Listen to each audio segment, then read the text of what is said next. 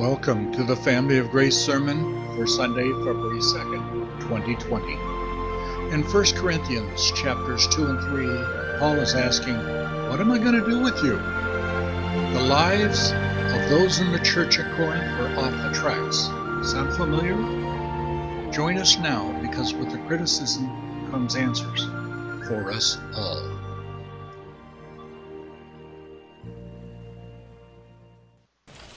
Good morning, guys. So last week I made mention of one of those little shaming stories that it wasn't quite ready to share with you. I thought of one today to share with you. So I don't know if you guys have ever thought that you were more mature than you came across to someone else. Perhaps that has never happened for you. But let me share with you one of my stories. I was 20 years old, and therefore I knew everything. I was in China as a missionary, therefore I had God figured out. And I was working with a guy named Andrew, who was my age. He was a fellow college student, a friend, and we were living and working together in China for about a year with the idea that we were going to save the Chinese. God had other plans. He was going to save us. But compared to Andrew, yes, okay, he was taller, but I generally like to think of myself as just a small tier, but a tier above my friend because I was like that. And then there came the time that we went to a conference in Thailand. So if you're a missionary in a closed country, you can't exactly congregate with other missionaries in China. The government doesn't look kindly on that. So you all go to Thailand where you can worship together and be encouraged. And for people who are giving their lives to serving Jesus overseas, this is so important to have fellowship with more than 4 people at a time. It really matters. But if you're only there for a year, it's kind of like being on vacation. So, we were in a resort. There was a swimming pool. And I don't know if you knew where I was at in China, but the water was not something that you wanted to ever swim in, ever. So a swimming pool for me was really exciting. So I spent a vast portion of my time in that pool in between all the sessions, and I was regularly showing up late, trying to sneak in the back door, soaking wet with a towel wrapped around my waist and go and change, and then go sit down. And I thought it was cool, and didn't think nothing of it. But I got back from our trip, sat down and checked my email, and this email popped up from someone I knew stateside, this girl whose parents were English teachers in China. So she's 1,500 miles north, or 1,000 to 1,500 miles north of me, has no idea that I've been to Thailand, but her first line of her email says, "How was Thailand?" And my heart just kind of stopped for a second because it's like, all right, she figured this out. Who else knows? And I just panicked. Well, it turns out that one group of people who were at that conference were her friends and went to school with her. And so they made the connection, oh, Jordan. And then the story came out. So there are these teenage girls at the conference that we were interacting with who were friends with this person I knew stateside. And according to them, Andrew was the tall, handsome, mature one. And then there was Jordan, the boy. He's just so mature. He's coming in late, dripping wet, thinks that no one's noticing him, but everyone's laughing about it. He has no idea. Oh, it was a good laugh. It was a good time. I was all right. I was secure enough at 20 to not be too bothered by that particular one. Now, the other times when people let you know that you're acting immaturely are not always as easy to take. But yes, Andrew the man and Jordan the boy. Yeah, it was good. It was good for me. Well, this morning we're going to be in 1 Corinthians chapter 3. And the reason I bring up this kind of shaming maturity story is because Paul is about to hit the Corinthians with a pretty strong rebuke. The letter started out innocuous enough. It seemed nice, hi, I'm Paul and Silvanus. We're writing to you guys in Corinth, and to let you know, I always praise God for you. I thank him because he has enriched you in every way. Our faithful God has equipped you with everything you need for life with him, and on the day of Jesus Christ, you will be found blameless. Then he kind of gets into it, I appeal to you, brothers and sisters, to be of one mind, that there be no divisions among you, because I've heard these reports that you are fighting over leaders. So some people say, like, I follow Paul, I follow Apollos or Cephas or Christ. And I want to let you know that makes no sense. Why would you divide over leaders? Who are they anyway? I'm pretty sure I wasn't crucified for you. I didn't baptize you in the name of Paul, so what's going on? Because Christ didn't send me to baptize, he sent me to preach the gospel. And not with eloquent words of wisdom. And there Paul puts his finger on another thing that the Corinthian church is struggling with. That they want to be wise in the ways of the world. They want to be the impressive kind of wisdom that gets noticed in the public sphere. Sophia, the Greek word for wisdom. Like, this is rhetoric and impressiveness and showboating and one-upsmanship within the church. And Paul's like, if I came preaching Christ like that, I would empty the cross of its power. So he launches into his foolish dialogue. So we started with the foolish message. The message of the cross is foolishness to the world. God was okay with that. And the people of the cross are fools by the world's standards. And God was okay with that too. And Paul's preaching by the standards of the world was kind of foolish because he determined to know nothing but Jesus Christ and him crucified. And God was okay with that. So that the Corinthians' faith wouldn't be in human wisdom, but would be in the power of God. Then Paul steps to the side and he says, but guys, the message of the cross is God's wisdom. And we teach a wise message among the mature. So those of you who are here, who are indwelt by the Holy Spirit, know how much God has given to you. This is amazing. I know those natural world people, they don't get it. They still think it's foolish. But we, the mature, have the mind of Christ. And then, but brothers and sisters, I could not address you as people who live by the Spirit, but as people who are still worldly. He's saying they're acting like a bunch of non-Christians here. You guys are like the world. You are not mature. He qualifies a little bit. You are mere infants in Christ. Not that you've lost your salvation. You're just a bunch of babies. I gave you milk, not solid food, for you are not yet ready for it. Indeed, you are still not ready. You've known Christ for several years now, and you're in spiritual infancy. We haven't even got to spiritual potty training yet. You guys are a bunch of babies, and that's sad.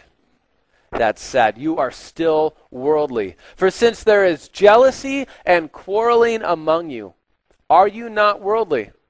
For all their pretensions to be these high spiritual-minded people, Paul's saying your behavior shows just how immature you are. Are you not acting like mere humans? I love that line. I heard it on the radio the other day. Yeah, after all, we're only human. This is not good enough for those who have the Spirit of God in them.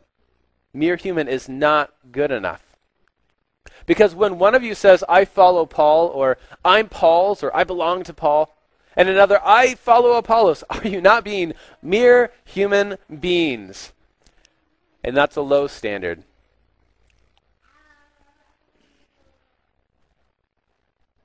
There we go. What, after all, is Apollos? And what is Paul? Not who, but what? Only servants, through whom you came to believe, as the Lord assigned to each his task. We're just workers. Like, we don't own this place.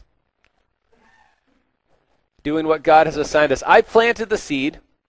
I was the one who came and told you the gospel at the first. Apollos watered it. He came after Paul, and he really encouraged the church and was powerful in refuting the Jews and proving from the scripture that Jesus was the Messiah. Apollos watered it, but God has been making it grow. It's not about Paul. It's not about Apollos. It's about God. So neither the one who plants, Paul, nor the one who waters, Apollos, is anything, but only God who makes things grow. And the one who plants and the one who waters have one purpose, and they will each be rewarded according to their own labor.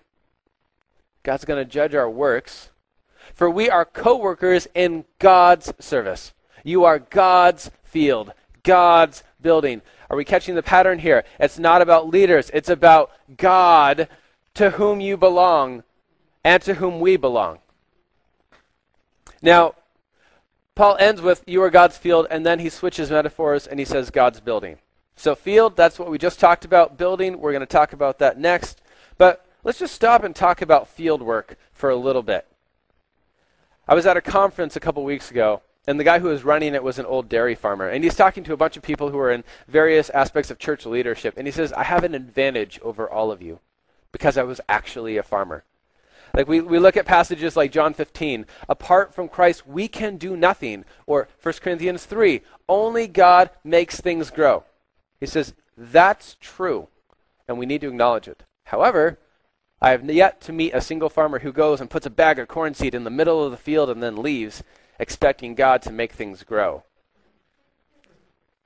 So just unpack the analogy. There's a lot of hard work that still needs to be done.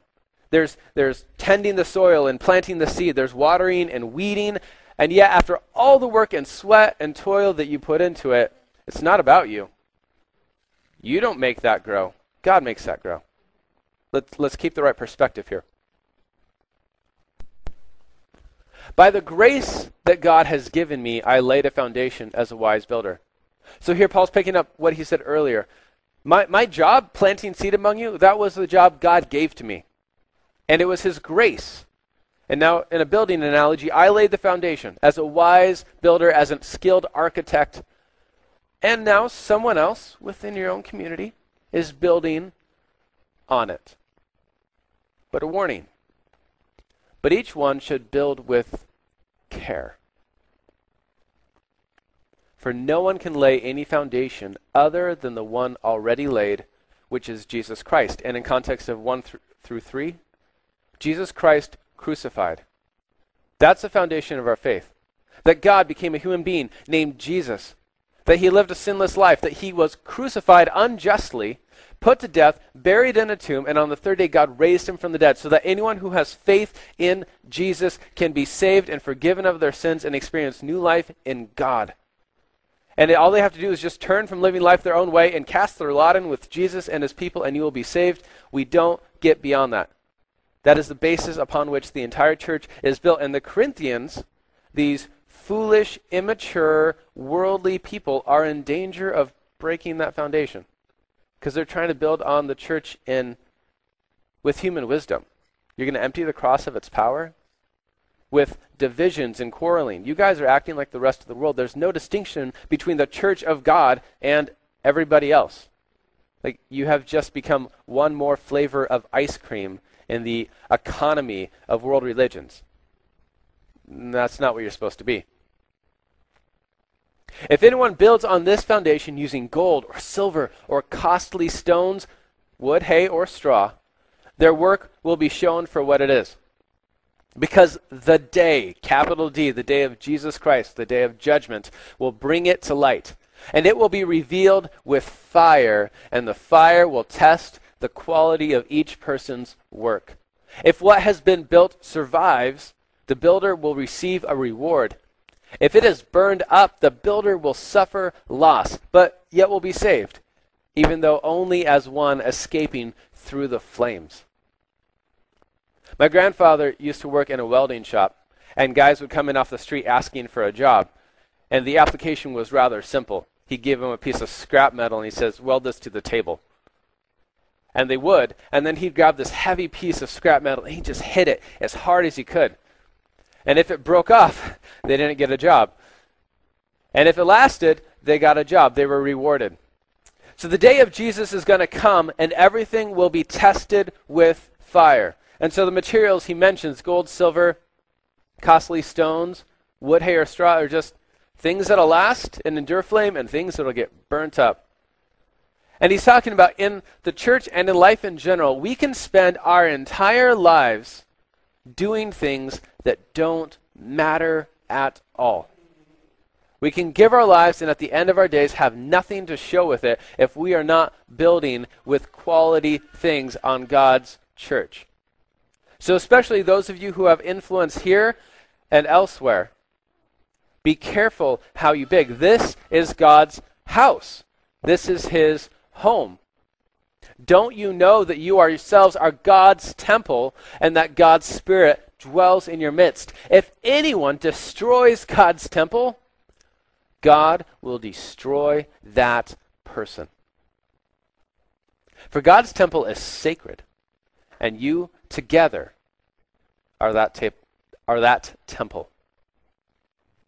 Later on, Paul will actually say that each one of you individually is a temple of the Holy Spirit. And so because of that, you'll be called to live in sexual purity, to honor God with your bodies. But right now, he's not talking about us as individuals. He's talking about us as the church. We are God's temple, his building, his home. If you destroy this, and in context, by dividing it, by arguing, by bickering, by trying to lay a foundation other than Jesus Christ crucified, God will destroy you. The Corinthian church has already, Paul will tell them later, you've already had people who have become sick. You have even had some people who have died because of the way that you are treating one another. This is serious business. I don't think Paul's trying to make a case about whether or not you can lose your salvation. I think he's trying to give the strictest warning to not mess with God's house. God loves his church. This is his home. It's being built. And as the owner of the home comes in one day finally to inspect the work, he's going to say, I like that, and that needs to go. You know, we're going to assess the contractors here. Like, oh, that was quality work. Good job. You'll be rewarded. Oh, that's not. That's not. And you're going to suffer loss. Though you might be saved yourself, escaping as through the flames.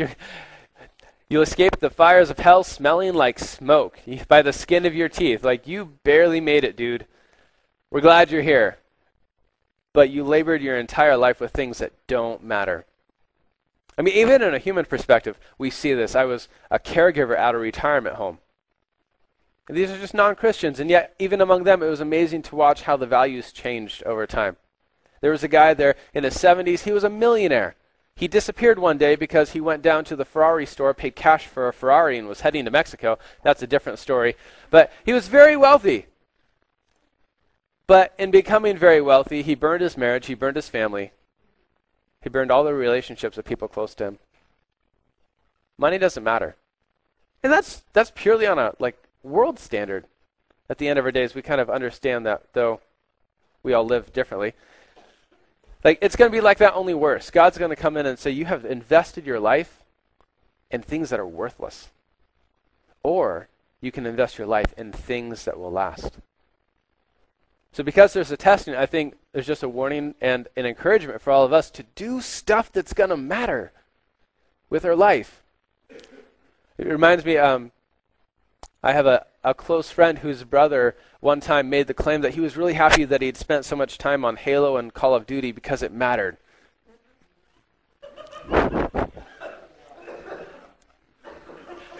No, it didn't, actually. Actually, not at all. Save for those few people who have become professional video gamers and are making, crazy tons of money. No, it didn't matter. You wasted your time. He's in the real military now, so there's a point in his favor, but it doesn't matter. You just wasted your time. Do not deceive yourselves. If any of you think that you're wise by the standards of this age, you should become fools, so that you may become wise. You are heading down the wrong track, and you need to stop, reverse, back up, and start behaving in ways that the world considers foolish, because that's where you're going to find true wisdom, you bunch of babies. I'm getting a lot of mileage out of that one. I really like it. Yeah. For the wisdom of this world is foolishness in God's sight. And in here, Paul reverses it. He began with, the wisdom of God, the message of the cross, is foolishness to the world. And now he's just turned the tables. And the wisdom of the world is foolishness to God. As he says, as it's written, he catches the wise in their craftiness. And again, the Lord knows the thoughts of the wise are futile. They don't amount to much. He's really not impressed by our smarts. In fact, he lays a trap for us. I did this to my daughter the other day. We had finished working in the kitchen, and I was like, all right, who wants to lick the spatula? Who wants the bowl? And everyone saw that the spatula clearly had more. And so they're like, I want the spatula. And then Rihanna turns to Theodore, and she says, Theodore, the bowl has more. I was like, great, Rihanna, then you can have the bowl. Oh, it was great. She was so smart, just not quite smart enough. Made me feel good as a dad. It really did. It really did. On a, more scary note, we just found out we had mice. I caught 2 mice last night. Yeah, that was not good. But you lay the traps, where they're going to run. You catch them in their craftiness. God's like that. He has designed this so that all of human smarts and wisdom are not going to figure it out. Like, don't be impressed by it. Don't be wise in the ways of this world. It's going to end in destruction. Be a fool that you might actually become wise. And there's some beautiful irony here. So you got a quote, he catches the wise in his craftiness. It's from Job chapter 5. The other one's from Psalm 94. But in Job 5, the guy who's talking is this dude named Eliphaz. So in the story of Job, you have Job, and most of the book is Job and his 3 friends, Eliphaz, Bildad, and the other guy whose name I don't remember right now. And they're wrong. Like Eliphaz, who says something true here at the end of the book, is totally wrong because he has taken truth and misapplied it in Job's context. So even this wise man is being caught in his own craftiness at the end of the story. And it's just kind of fun. So then, guys, no more boasting in human leaders. You don't belong to them. You belong to God. They are just servants doing the job God has given them to do. It's not worth squabbling over. It's not worth wrecking God's home for. This is God's work. This is God's building. You don't know who you belong to. Grow up. And by the way, all things are yours, whether Paul or Apollos or Cephas. Not, I'm Paul's or I follow Paul. No. Paul belongs to you. Apollos belongs to you. So does Peter, Cephas, and for that matter, the world or life or death or the present or the future. A lot of things that come up in Romans chapter 8. All things belong to you. And you are of Christ. And Christ is of God. Because you are in Jesus, every spiritual blessing in the heavenly places is yours in Christ. You are in the Lord of heaven and earth. All authority has been given to Christ. Everything belongs to you. You haven't got that yet. So you're bickering down here when you don't understand that you own everything because you're in Christ. But Christ is God's. You're God's.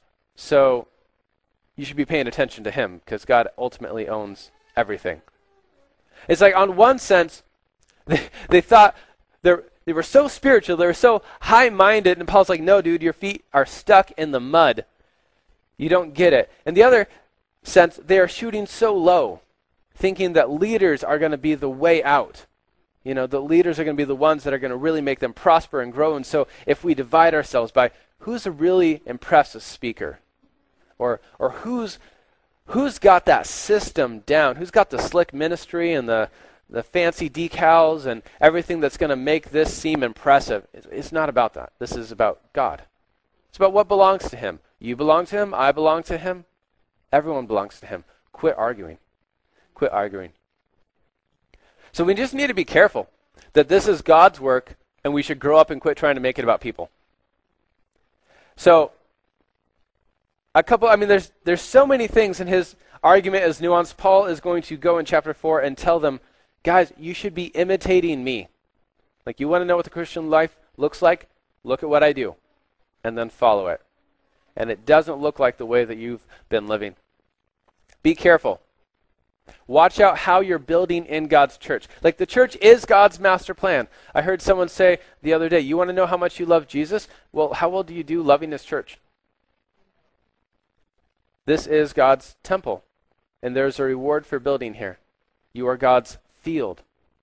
So everyone who has influence, be careful. This is God's, and one day he's going to come home, ultimately, take a look around, and he's going to say, this stays and this needs to go. Because this is some shoddy work right here. So we can invest our lives in ways that matter or ways that don't. And so as just one quick application, we have filled our time up. I don't know how you're filling your time, but you have used all 24 hours God gave you yesterday. And, your day is about halfway over today. We have the same amount of time. Somehow we fill it. And we are given the choice. We can fill it with things that matter, that will last, will bring us a reward, or we can fill it with stuff that doesn't matter. So, I mean, just real quick, if you want to know what's going to last forever, God, God's word, and people. People destined for eternity with God or eternity apart from God. So if you want to do work that lasts, invest well in knowing and worshiping and serving God and knowing his word, meditating on it and letting it guide and instruct you, and investing in people. Be careful how you build. So perhaps we could think about, like, maybe there's that church service that we have really enjoyed going to. You come in, the lights are dimmed, the fog machine is rolling across the stage. There's lights and sound and music, and you feel so good and so spiritual. Your spirit is just lifted to the heights of heaven, and you raise your arms because you're that kind of awesome Christian who does those kinds of things. And then the speaker comes up, he sounds something close to Suli, and you're like, I could listen to you all day long. You make me feel so good. And you're just so excited week after week to show up because this is a place where you feel so good, and you fail to realize that you have made your entire spirituality all about you. And you put down people from other churches, well, because we've got that teacher, and boy, isn't he great. And we've got that ministry, and boy, isn't he great. And you fail to realize that if you really wanted to follow Jesus, show up in your church, turn the lights on, and take a look at the people around you, and serve and invest in them together. Because it's not about you, and it's not about me. It's about God. This is his work. This is his kingdom. So, when we look at other, like here, it's not about Pastor Bob and the way he did it, and it's not about Jared and the way that he did it, and it's not about me. It's not about Drew or Ray or Sterling. Like, if there's things in this church you don't like, guys, welcome to the club. Because it's not ours. It's God's. And if we're all working together and all using our gifts, then it's going to happen that our preferences will not always get met. Take a deep breath and let's go together. Our preferences may not get met because it's not about us. It's about God. Let's be careful about the work that we're doing, and let's be careful to do work that lasts because this is God's. He's the one who makes things grow. I can come up here and I can preach at you all day. But if the Spirit of God doesn't show up to make dead things alive and make things grow, it's not going to accomplish anything. Nothing. And I know that. And we need to just quit trying to make it about people. It's not about us. It's not about our leaders. It's about God and his work and being faithful. So, one last word on the notion of growing up. We are not meant to stay spiritual infants. Like, it's not once saved, always saved, good enough, enjoy life. It's, once saved, always saved. We can talk more about that if you have questions, but then grow and mature and become an adult in ministry, an adult in life. And what is the difference between an infant and an adult? Well, one of the easy ones is an infant is one of the most selfish creatures you have ever encountered, as all you new parents quickly realize. Like, if they don't get what they need, they will let you know about it in no uncertain terms. Like, everything is about them. You have to take care of them, meet all of their needs all the time. It's just about them. Whereas an adult is able to say, no, I can use what I have to serve and give others, to bear fruit, to be fruitful, to be mature. And as much as I wish otherwise, you don't go from being an infant to an adult all at once. So along the spectrum of infant, child, adolescent, adult, I don't know where you guys are at this morning. But I would encourage you to think about what one step towards maturity might be for you. I don't know what that is. If you're an adult and you're like, well, I'm here and I'm mature, what should I be about? Making fruit. Investing your life in people, serving others. If you're on the more adolescent side, begin to take responsibility. Begin to practice adulthood. If you're in the child sense, like, learn, grow, be studying the scriptures, be praying, begin to practice some of those things that will develop you later on. If you're an infant, I hope not, but there are people I've known who have been a Christian for 30 years and are still wearing spiritual diapers, so to speak. It's time to change, man. It's time to change. So some questions we can ask. One, stop being babies, instead grow into maturity. What is one step towards Christ that I need to make? Question for you guys to consider. And quit boasting. Quit making it about leaders, about ministry, about what church, like Family of Grace, is not in competition against all the other churches in the Portland metro area. We're not. We are all working in God's field together. We all have a job to do. So praise God for them. They're doing amazing things. Am I more concerned with distinguishing myself, either by who I'm associated with, who I've studied under, the church that I go to, whatever it is? Distinguishing myself from others than I am with serving God and loving his people? And we need to quit tearing down the church with divisions, with strife, and with worldly wisdom. And this one is hard. It's hard sometimes to assess how is the wisdom of the world making its way into the church of God. Some ways are a little easier to see. The churches that say we need to water down the gospel, we need to stop talking about sin, we need to stop talking about Jesus as much, and just try to make this as attractive to everybody as possible by losing everything that makes us distinctive in the first place. Don't do that. But also, quit tearing down with divisions. If there's something here that you don't like, I'm sorry. There's things here I don't like. We can talk about it, please. But this is God's building. God blesses unity. He doesn't bless again from the conference. He doesn't bless methods. He blesses unity. It is far more important that we are on the same page, loving one another and just doing what we're doing, than we are bickering about what might be better. Because if you rend apart the church of God, God will destroy you. Be warned.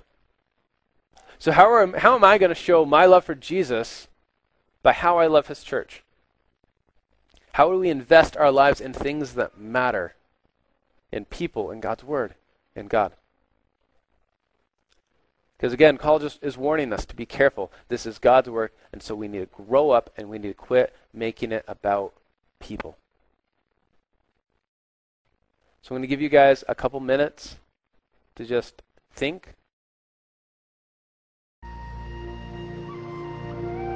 The Family of Grace Fellowship is located at 12414 East Burnside, Portland, Oregon 97233. We invite you to our weekly Sunday service at 10:30 a.m.